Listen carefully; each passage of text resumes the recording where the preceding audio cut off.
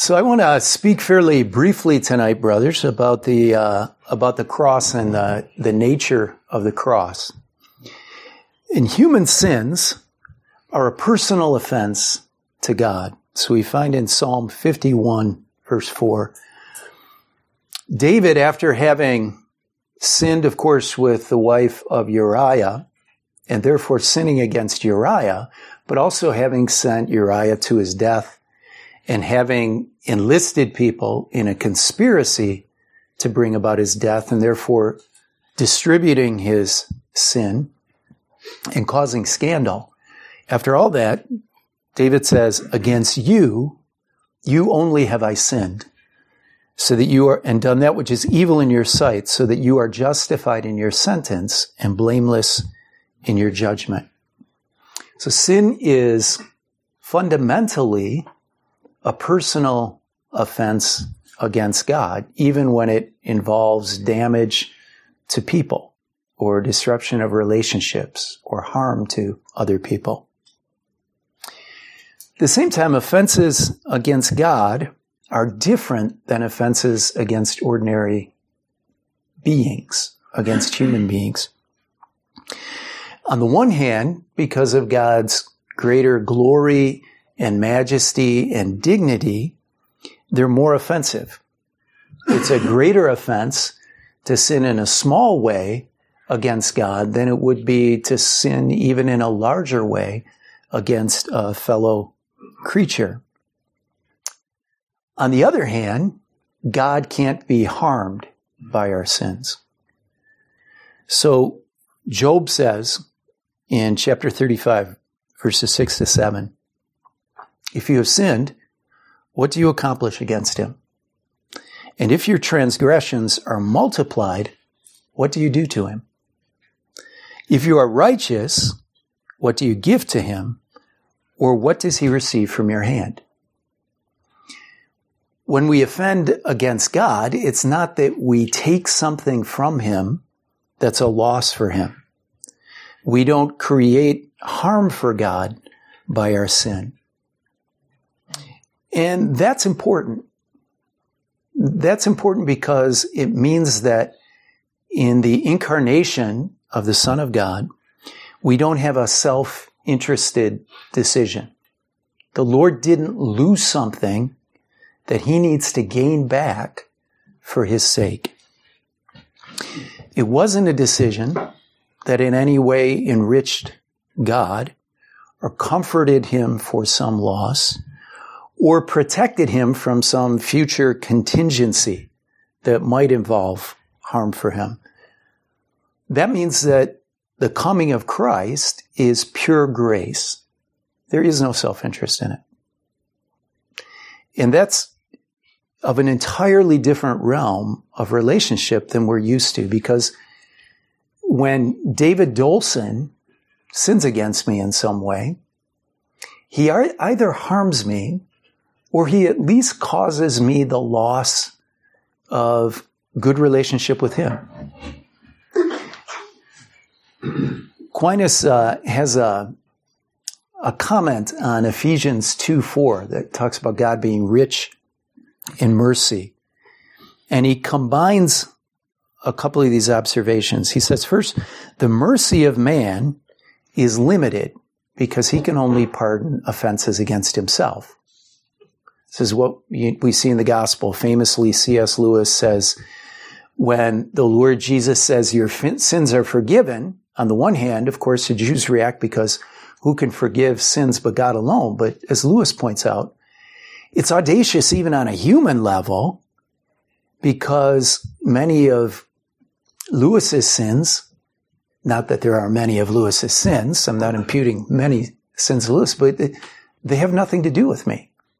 He insults Peter, then I step in and say, I forgive you.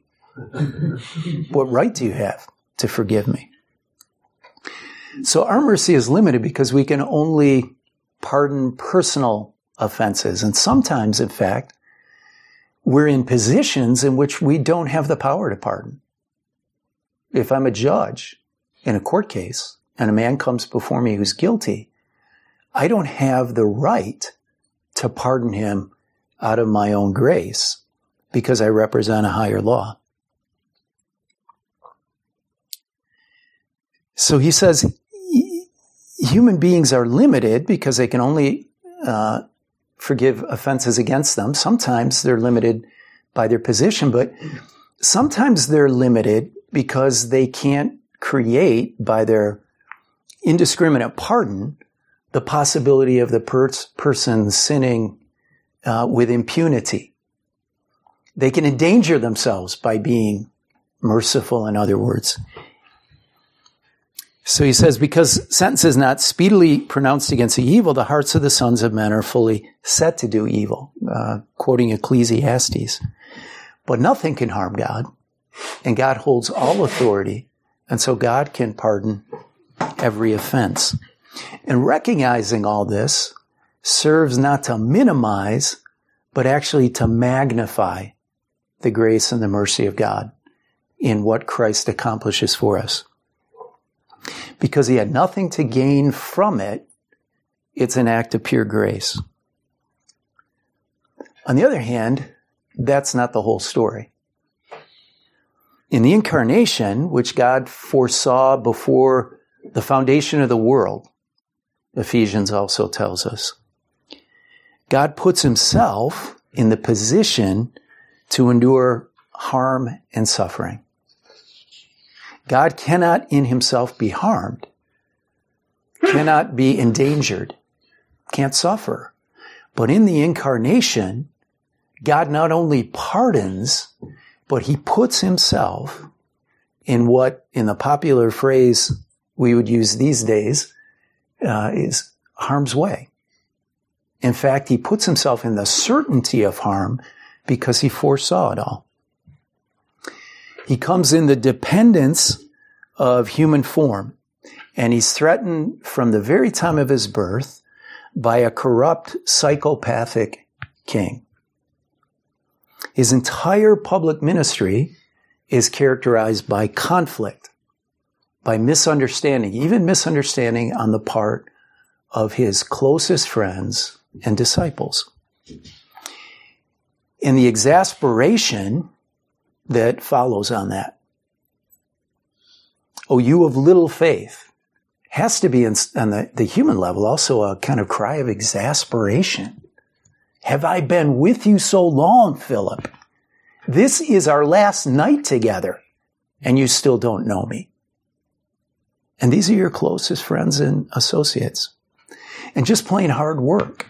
There are a couple of stretches in the gospel where if you go through and you trace what's Jesus doing over these couple of days, you realize all he is doing is healing and working and then pulling away from the crowd and somebody else follows him. At the climax of his ministry, he's rejected by the leaders of his people. And he receives the soldier's slap, and he suffers Judas' betrayal and Peter's denial. And then he's subject to public mockery. And he endures acute physical pain from people who seem very eager to abuse him. In all this, God took on voluntarily, in fact, so that he could go through this for the sake of human beings. Christ endured all of this temporarily for the sake of the joy that was set before him.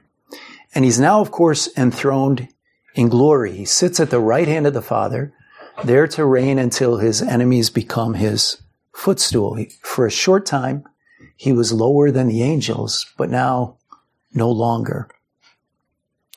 And that's absolutely crucial because Christ didn't come simply to empathize with us, but to gain something for us.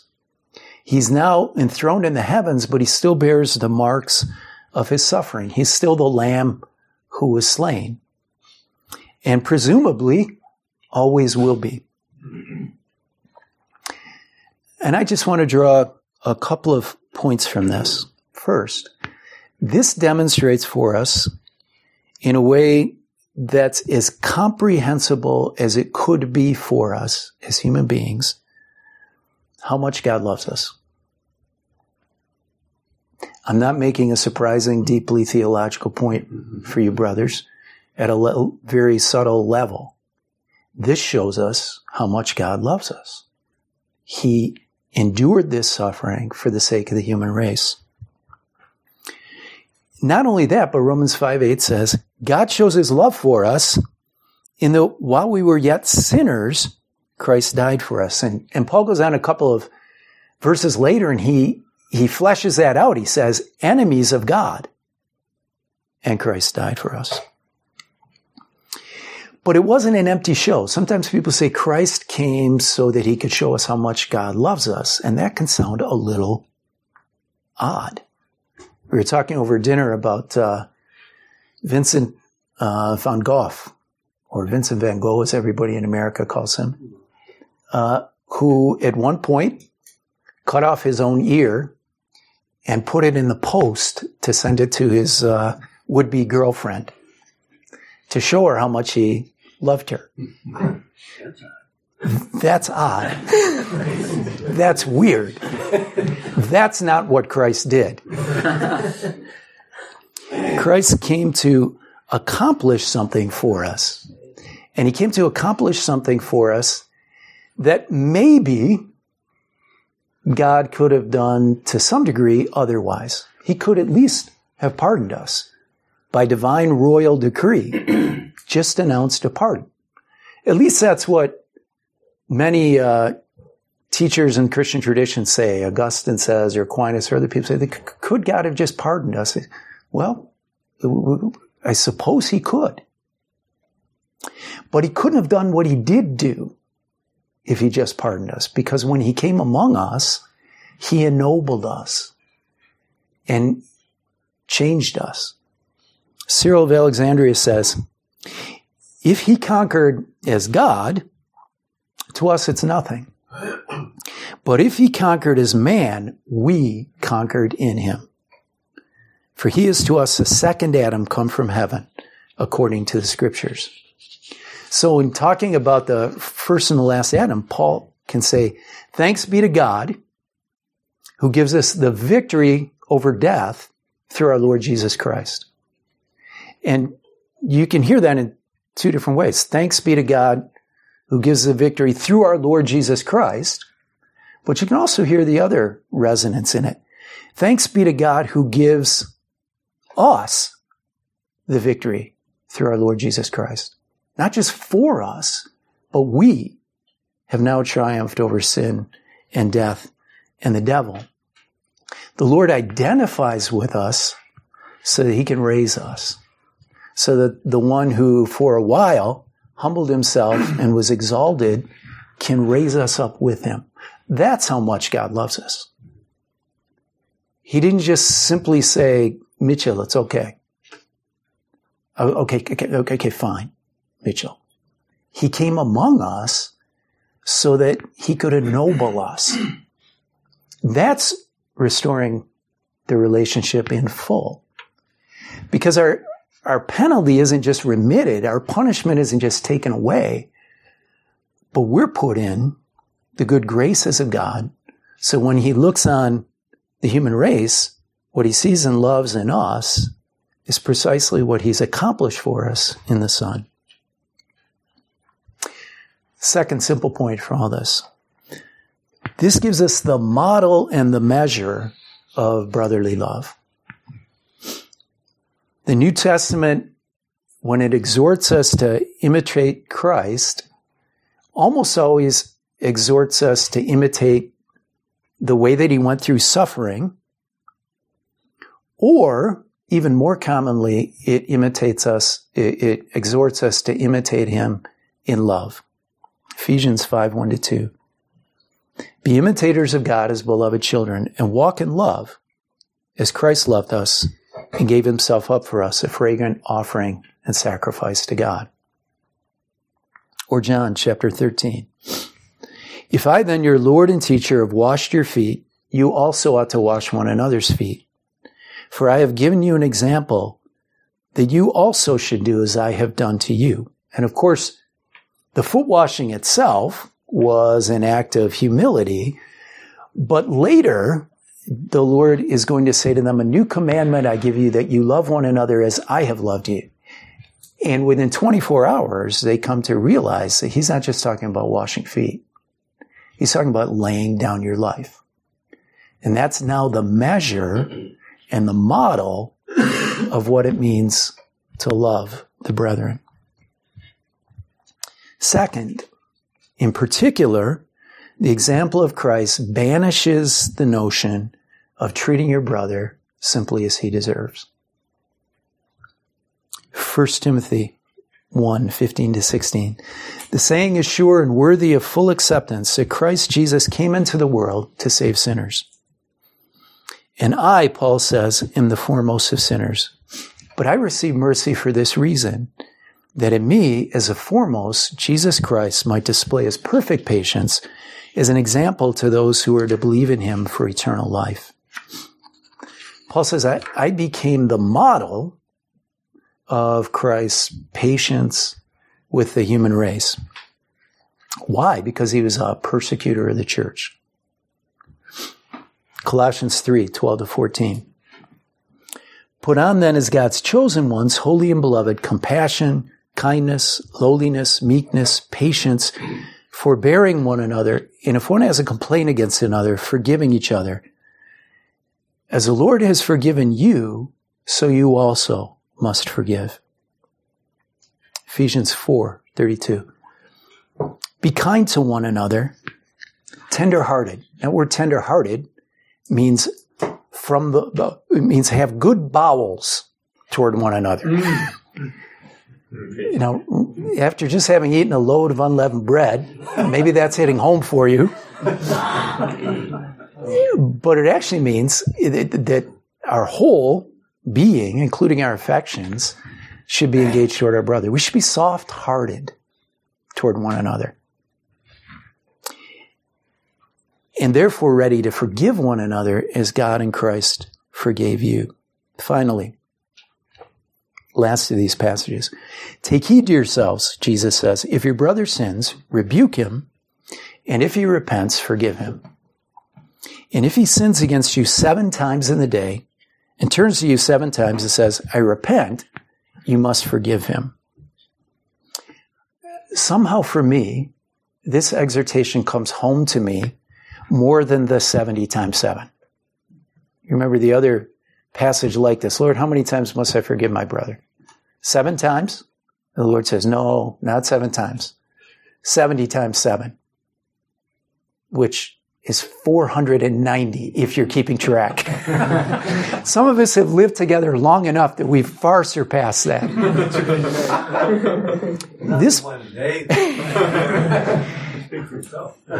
And that's what comes home to me about this passage. If your brother sins against you 7 times in the day, and when I hear this, I think to myself, so I can imagine somebody coming back to me 7 times, maybe even in a single day.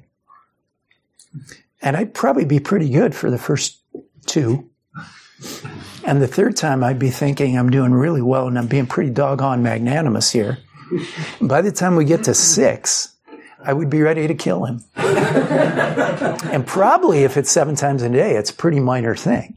But I've had those 7-time days. And the Lord says, if he sins, rebuke him, and then he repents, forgive him. And he turns around and he does it again, and again, and again, and again, and again, and again, and again. And that's the measure of the patience that we're supposed to show one another. So the Lord Jesus comes and by choice suffers for us. By choice does what he didn't have to do, even in order to forgive us, in order to pardon us, because he wants to raise us, because he wants to put us back in good graces. And that means that this now becomes the mark of the way that we relate to our brothers. And we're, in preparation for our council, we're thinking about our relationships with one another. Thinking back through some of the basic biblical teaching on Christian personal relationships. And this ought to really be at the forefront of our mind. The proper comparison for us with Christ is Christ, the merciful high priest, not Christ who will come again to judge. He'll come and he'll judge on his own.